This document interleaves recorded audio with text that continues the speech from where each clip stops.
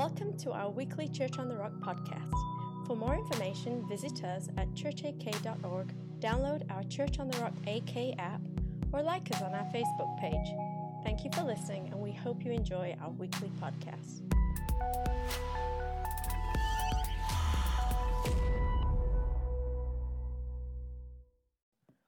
Well, I'll tell you what, starting a new series for the next 3 weeks, always fun. I'm going to kick it off here.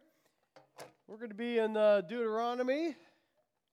You're saying, Deuteronomy? What's that all about? I don't know. We're going to find out.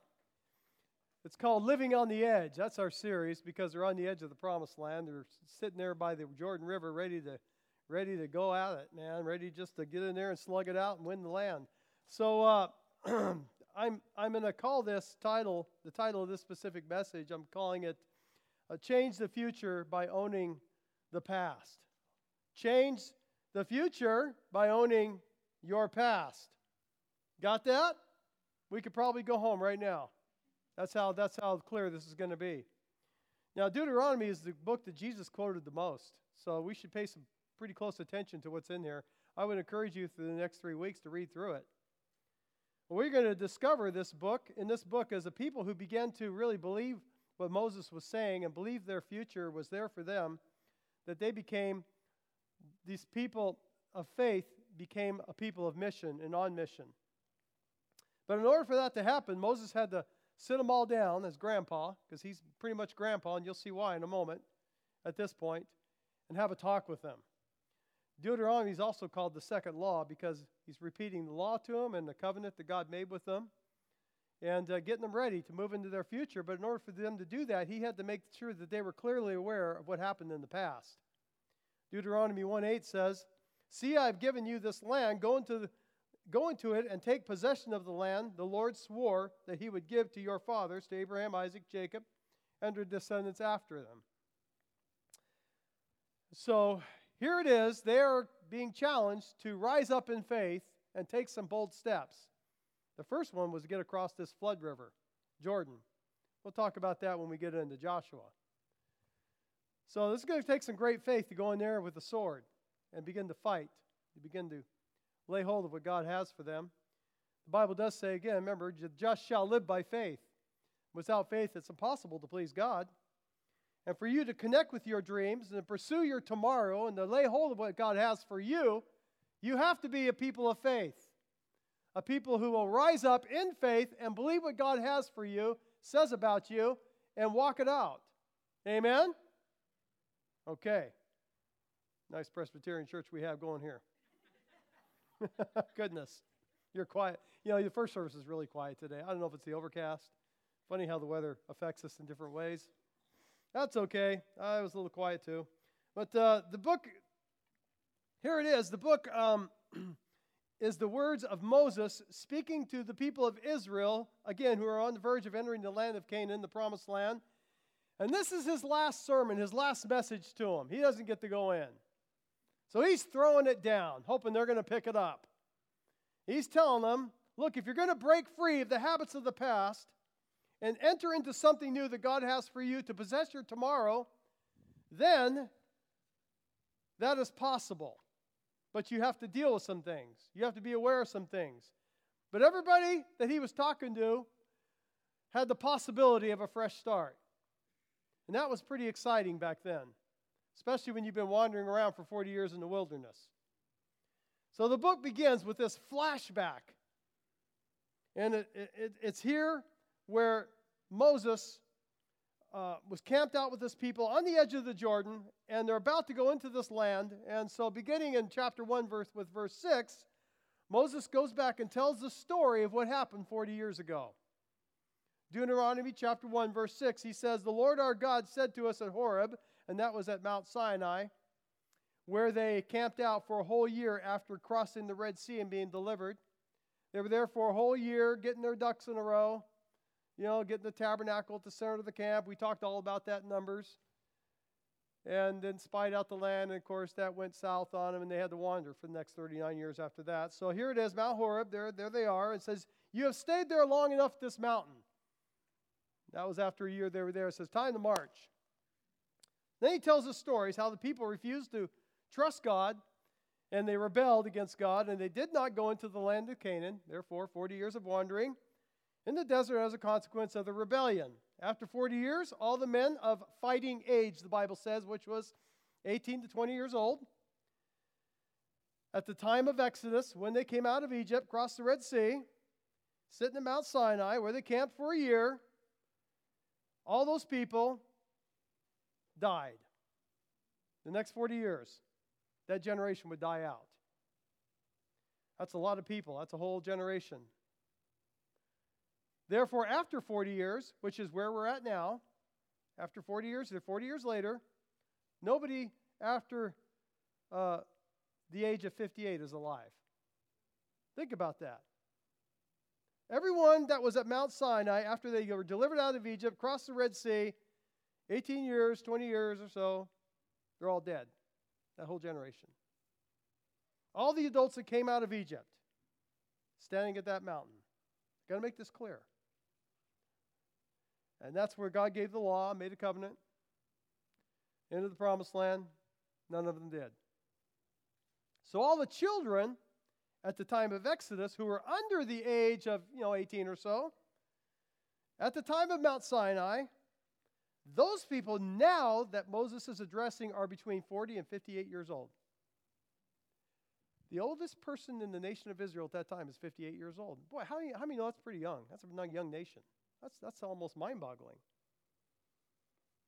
Now, if you think back 40 years ago from now, it'd be the 70s, right? I don't know what you remember about the 70s, but I remember big hair and perms and Barracudas and Pintos. 8-track tapes, players, 8-tracks, yeah. They had cassettes too, but 8-tracks were the cool. And some of you don't have a clue what I'm talking about when I went there. I know, I get it. But those who are 40 years and older only have a vague memory of Egypt, right? They're just like, I think I remember Egypt. I mean, their parents died pretty young. Very young nation. The only people over 60 are Moses, who's actually over 100 now, so he's like grandpa. And of course, Joshua and Caleb, I'm not sure how old they were. They weren't 100, but they're, somewhere around 50, 60, I don't know. I didn't research that one out. You get tired of researching after a while. But you can imagine the generation gap between these three guys and the million or so people. It's like a whole generation is missing. And so here it is. If you're under the age of 40, then you would be the ones who were born in the desert. If you're between 40 and 58 years old, then when you're at Mount Sinai, I mean, you were pretty young. You were like 12 years old when you crossed the Red Sea. How about that for a 12-year-old experience? Walking across the Red Sea, dry ground, pretty amazing. So for those who are over 58, like Joshua, Caleb, Moses, thank you, God, we're still alive. We're the only ones, right, of that generation. Pretty amazing. So Deuteronomy 1:6, we'll read it again. It says, the Lord your God said to us at Horeb, you stayed here long enough at this mountain. And he's talking about what happened 40 years ago. You stayed there long enough, time to get going. Most of the people weren't born yet, or they were very young or too young to even remember. Now, let's look what Moses says to these guys. He's got their attention. I mean, Moses is the man. He's grandpa. They're all looking at him, and they're listening. And this is what he has to say, verse 26 through 32. He says, but you were unwilling to go up. You rebelled against the command of the Lord your God. You grumbled in your tents and said, the Lord hates us. So he brought us up out of Egypt to deliver us into the hands of the Amorites to destroy us. Where can we go? Our brothers have made our hearts melt with fear. They said, the people are stronger and taller than we are, and the cities are larger, and the walls are up to the sky. We even saw the Amalekites there. Then I said to you, do not be terrified. Do not be afraid of them. The Lord your God, who is going before you, will fight for you as he did for you in Egypt, before your very eyes and in the wilderness. There you saw how the Lord your God carried you as a father carries his son, all the way you went until you reached this place. In spite of this, you did not trust the Lord your God. So Moses is looking at all these guys out there. He says, hey, you did this.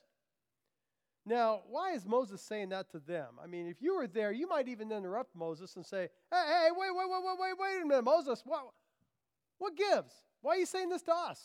We're not the ones who did all that. I was 12 at the time. Some of these guys weren't even born yet. What's going on here? Our parents did this, not us. How can you say we refused to go to enter the promised land? We grumbled against God and did all that stuff when our parents did that. What's going on? So was Moses lecturing them about was he blaming the sins of the parents on the kids? That's kind of weird. No, he wasn't doing that at all. It was his teaching moment for Moses. He was talking to these guys and hoping that they would learn from their parents and the mistakes that they made, learning from their history so they don't repeat it.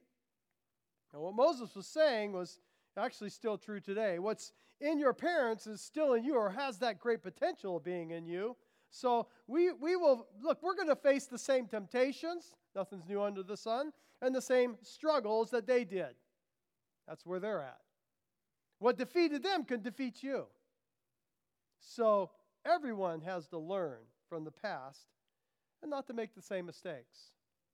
This is why I'm calling this Change Your Future by Owning Your Past, owning the past. So what's the past that these guys need to own?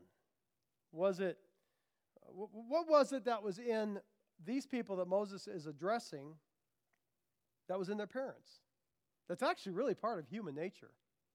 It's actually in all of us. We all have to overcome what Moses was talking to them about and addressing. And I'm just going to step through that one passage we read, and we'll look at some of these and see where we go from there. Because the first one was rebellion against God. It's human nature. We're prone to rebel against God. Moses says this in Deuteronomy 1:26. But you were unwilling to go up and rebelled against the command of the Lord your God. This means that the effect of sin is obviously in all of us here and the human race, and it's by nature that we are bent on resenting God or resisting his authority over our life. The old nature wants to be independent of God. The old nature wants to do its own thing and be its own savior. We see that in society all around us. We got the answers. We don't need God. I'm God. That's basically what they're saying. So that's the first problem. The second one, treat God with contempt. Deuteronomy 1:27. It says, you grumbled in your tents against God and said, the Lord hates us. So he brought us up out of Egypt to deliver us into the hands of the Amorites to destroy us. The Lord hates us? How many think that's kind of harsh? That's the kind of people they were dealing with back then. They were just, God hates us. What? God delivered them out of Egypt to destroy us. That's what they're saying. Let me tell you, deliverance from Egypt was an absolute miracle, hands down, of God's grace and love. God destroys the most powerful leader in the world, along with his army, the most powerful army in the world, and just hands down delivers them and brings them out of 400 years of brutal slavery to give them a future with God now at the center of their life. And they're treating God's miracle of deliverance with absolute contempt. They've twisted and perverted God's miraculous deliverance as though it were some devious plot that God has been conspiring behind the scenes so he can finally just destroy him. Isn't it just twisted? Well, this is human nature. Human nature gets really twisted. Treats God with contempt. How many times have we held back praise for God's goodness instead of praising him? Or just getting upset because, God, why am I going through this trouble or this pain right now? It's your fault. Come on. And we get in a terrible predicament and, well, God, you got to do something about this because you're really messing things up. It's human nature. It's human nature to go down that road. Here's another one. I blame others. Deuteronomy 1:28 says, where can we go? Our brothers have made our hearts melt in fear. They say the people are stronger and taller than we are, and the cities are large with the walls up to the sky. We even saw the Amalekites there. Now, so what they're saying is it's our brother's fault. Remember, 40 years ago, the spies went in to spy out the land. Joshua and Caleb came back with a great report. We can take these guys. The other 10 spies started spreading fear. They said, we can't do it. They're going to eat us for lunch. They're giants. This is not going to work. And the people believed the 10 spies gave way to fear.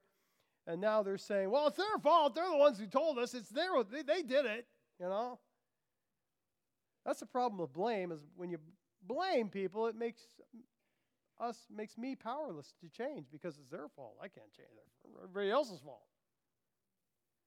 You know, I think Jesus said something about we're prone to see the speck in our brother's eye and miss the plank that's in our own. We're dealing with human nature here, right? Now here's the next one. We resist the truth. Deuteronomy 1:29-31 says this. Then I said to you, do not be terrified, do not be afraid of them. The Lord your God, who is going before you, will fight for you as he did for you in Egypt, before your eyes and in the wilderness. There you saw how the Lord your God carried you as a father carries his son all the way you went until you reached this place. And see, back then, what was Moses doing right there? He was pleading with the people who were full of fear. And he was pouring his word into them and exhorting them, and he's encouraging them, and it doesn't make any difference. The words they don't take root, they just bounce off their rebellious hearts. It doesn't change them. In verse 32, Deuteronomy 1, it says, in spite of this, you did not trust the Lord your God. So it's human nature to hear the word, in a sense, and not trust the word of God and resist the truth. Resist the truth. Romans talks about that, how society resists the truth, right? And finally, he just gives us over to him ourselves, turns us over. The other one was refuse to believe. Deuteronomy 1:32-33 says, in spite of this, you did not trust the Lord your God, who went ahead of you on your journey, a fire by night and a cloud by day, to search out places for you to camp and to show you the way you should go. And this is, again, the reality of the fallen condition. By human nature, we tend to be suspicious of God. I tend to hold back and not really fully trust or be devoted to him, trusting his word. God is now at the center of their camp. We talked about numbers. They arranged themselves around the tabernacle, which God's presence, and then they were very careful how they handled that. And, of course, God would be with them in a pillar of fire at night, leading them in a cloud by day. And so his presence physically there, really powerful, yet they still would not fully believe or trust him. With all of that, our fallen nature, our human nature resists faith. It resists this call to believe God and fully live this surrendered life. There's something in us that says, well, just hold on a minute, God. I think I got this, right?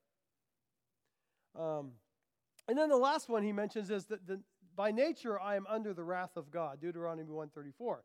When the Lord heard what you said, he was angry and solemnly swore, no one from this evil generation shall see the good land that I swore to give to your ancestors. And that's where that whole generation died out.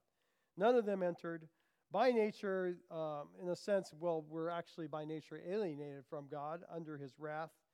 Rightly so. I mean, every person born into this life, we're in this fallen nature. We're under God's judgment. And there's no way any of us really can enter into our promised land. It's closed off unless you have chose to follow Jesus and to accept him as your Lord and Savior. Then everything changes. The promised land is opened up, not only now, but for the future heaven that he has for us. That opens up. Now Moses is making it really clear to those he's speaking to that all of what he was saying was in their parents, in them as well, or had that great potential. And they need to be aware of that. This is human. This is the human condition. This is what plagues the human race because of the fall. And that's what happened in the garden way back. It doesn't matter really who you are, male, female, social, economic status, your pedigree, wherever you came from. None of that matters because we all wrestle with this stuff that I just mentioned to some degree. Even after you give your life to Christ, it's amazing how that old nature tries to claw its way back and gain its place of control once again until we mature beyond certain things. This is what sin has done to us, and this is what we need to be saved from. And a lot of people fully realize until they fully realize what they need to be saved from, they're really not that interested. If everything that kept their parents out of Canaan is in them, well, what hope is that for them? How are they going to enter the promised land, right? I think, again, we can all see ourselves in this passage as we reflect on what we see here. Boy, I tell you what, we can appreciate what God has done and what He has brought us out of. I mean, we've all accused God at some point, been unthankful, blamed others, resisted the truth, rebelled, gone our own way. I can vividly remember before I met Christ, I was under His wrath, under judgment, before I came to Jesus. You know, people often say, well, I'm just going to turn over a new leaf. Well, that doesn't really work. This is what the Israelites tried to do 40 years before this. After they realized they really blew it when they believed the wrong report from the spies and they chose not to enter the promised land, they said, oh, wait a minute. We decided we're just going to go ahead and take the promised land today. We're going to do this after all, God. And God's like, nah, don't do it. I'm not going to be with you. You're going to lose. It's not going to be good. Don't do it. Don't do it. Nah, we don't need you, God. We're going to go do it. And they went and did it. And, of course, that didn't go well. The enemy chased them, and they were soundly defeated because something inside them never changed. They were still the same old, hard, rebellious people trying to take something that now wasn't for them for the taking. Turning over a new leaf just doesn't work because it requires a transformed heart. Because what follows a transformed heart, it only happens through a relationship with Jesus Christ and the power of the Holy Spirit. Then new attitudes and motives and everything follows that, and fruit. What's inside is transformed, has a way of working its way out eventually. And it's good. Well, that didn't happen to them. Deuteronomy chapter 5, 1-2. Where do you go from here? Well, there's good news. It says, Moses summoned all of Israel and said, Hear, O Israel, the decrees and laws I declare to you that you're hearing here today. Learn from them. He's saying, look, learn from them. Follow them. Keep your nose clean. He's just like, come on, you guys. The Lord our God made a covenant with us at Horeb. Who's he talking about? With us. Who was us? And what was their parents? He made a covenant with them way back 40 years ago. Now, either they were very young at that point or some weren't even born.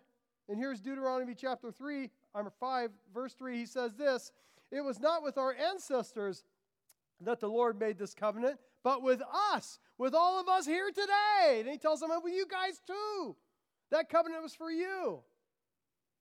He made a covenant before you were even born, he's saying. And it's for you. And that covenant of grace is made for you and I before we were born. That covenant is for you. It's for me. And that covenant says he's going to redeem all of us from all who have rebelled against God, who've held God and treated him with contempt and blamed others, and who wouldn't take responsibility for their actions, and who have resisted the truth, and who are living under the wrath of God. He has made a covenant with all. And that covenant says that God is determined to redeem a people like that I just mentioned through his Son, Jesus Christ. And that covenant, written on stone back then, now when you come to Christ, it's written on our hearts. And it's this new covenant that he calls us to that was made long before any of us were born. It was sealed by the blood of Jesus Christ. We are no longer standing at the foot of Mount Sinai with the Israelites, but you and I today are standing in our hearts at Mount Calvary before Jesus Christ. And he has made a new covenant. It's a different mountain and a different time, but it's for us. And it was on that mountain where Jesus Christ, the Son of God, went to the cross, was murdered for you and I, took the wrath of God for you and I. His blood was shed to seal this new covenant for you and I, and has opened up a new and living way for us here today so that we could come to him and be forgiven and not be defined by that which is in the past, but move fully into our future unhindered. He's made a way for that to happen. There's two enormous events that have happened in the past that impact every one of us today. One was in the Garden of Eden with first Adam, who sinned. And because of that act, sin entered the human race, has infested and infected everything. And that's what we struggle with and strive against and battle with and tries to wrestle us to the ground, and we fight it off and come to Jesus and are set free from many of those things.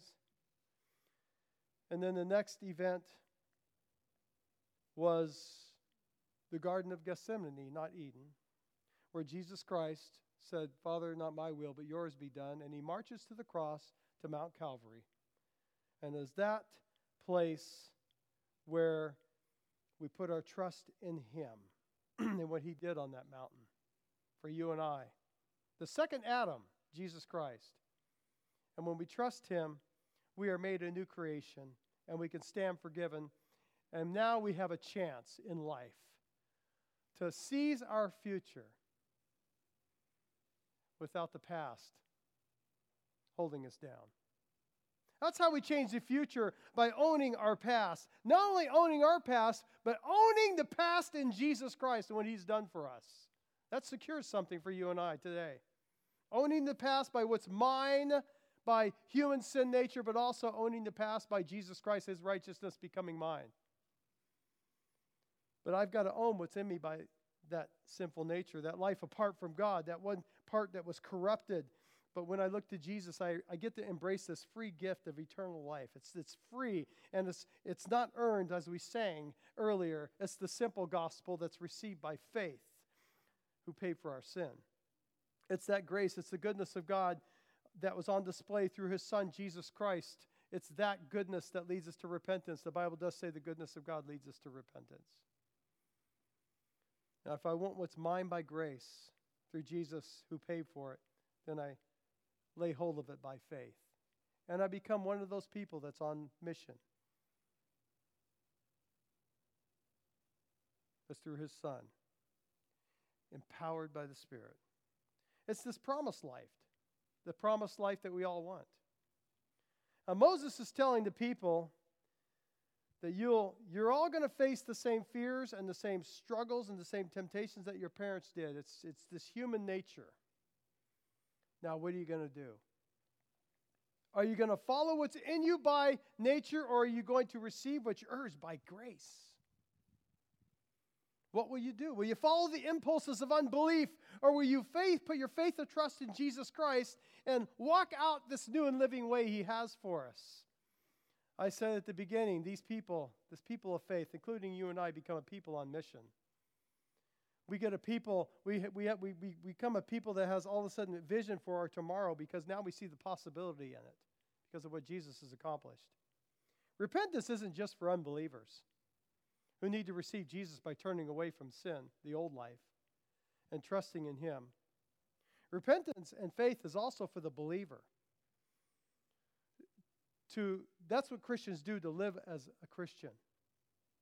That's how we grow. That's how we become more like Jesus, when we respond to discipline that he brings into our life by owning our mistakes, by remaining humble and teachable and growing in the grace of God. Otherwise, we just make decisions that don't really bring change and have no fruit. But he says repentance brings fruit if it's done correctly, a turning away and a faith trust in Jesus. So I'll have the worship team make their way out. As a believer, when I say something I know is wrong and I'm checked, I change that part. I begin to work on the transformation of that part of my life. If I have an attitude that creeps up that I know shouldn't be there, am I quick to own it before God and renounce that thing, repent and turn away from it, and allow him to work that in me, that change in me? Old patterns want to creep up. Old nature wants to gain control. It's when we need to run to Jesus as fast as our feet of faith can carry us. I remember many years ago, before we had children, Lori, remember you broke your ankle in playing softball? She slid in the home base, and that gal wasn't moving. Collision. She made a home run, but she broke her ankle in the process. That was the last of her softball days. She decided, time to stop, as we carried her off the field. I remember filling out insurance forms. I worked on the slope at the time for BP, and I think the first year we got married, yeah. And I was sitting there at the table, and I was answering all these ridiculous questions. I mean, the more questions I answered, the madder I got. I had a temper back then, and there's a story behind that. The Lord had to work with me and deal with my old temper. And he did over time. He wouldn't let me go. He kept his finger on me. And I remember, though, this is still when I was wrestling with this hot temper, this hot, fiery temper I had. And I was answering these questions, and the questions, I felt like they were just accusing me of trying to cheat the insurance company or something. And the more I did it, the more madder I got. By the time I got to the end of the form, I just signed it really hard. I think I did it that way, too. I think I growled or whatever. And Lori kind of looked at me like, man, are you losing your head? There you go again. And then I didn't feel much better when I got done, but I sure was mad. And it was really ridiculous. But what was interesting, when I moved the papers aside, I noticed that my signature was now engraved in the top of my table. Yep. I felt like the Lord say, is that the impression you want to make on your loved ones and the people around you? Is that what you want engraved on your kids one day? I felt really bad. I thought, okay, I really need to get serious about this. I need to learn from mistakes of the past if I'm going to move into my future. There's some things in my heart that I need to change and get radical with if I'm going to cross this chasm and this barrier in my life that keeps raising its ugly head. And the Lord did. He took me on a journey for several years before that ugly thing quit raising its head. Because I had to change the future by owning the past. And look, we all have stuff. I get it. And you know what? Tomorrow, the Lord will probably show me something else in my life where I'll have to go, ooh, never saw that before. Okay, here we go again. If we're sensitive to the Holy Spirit, that growth pattern will continue until you meet Jesus one day. And that's okay. Don't be condemned. Don't be bummed out about it. Be happy He's showing you things and be excited about dealing with it and moving into your future. Because you're no longer under God's wrath or judgment if you're following Jesus. You're in a good place. You know where you're at? You're in God's family. But the thing is when you're in God's family, now you've got to deal with family business. Now you've got family responsibilities. And He's a good father. And He knows how to raise good kids. He knows how to raise warriors and people who will be responsible and not blame or turn a blind eye to really what we need to focus on and not live in denial and be responsible and deal with family issues, family business, family responsibilities. Father God does that for us. And He says, remember this, or He'll show you something. He'll say, you can't brush that off because you got little kids around you, or you got people you work with, or you got relationships, and they see it. How many know a lot of people see stuff way before we do? If you're, finally you're dealing with something, they're all going, finally, it's been 6 years, we're just like having this revelation, God is so patient and good. And so, let's deal with issues now so our kids don't have to. Let's move into the future. Got to do it by owning the past. Let's stand. What is God speaking to you about today?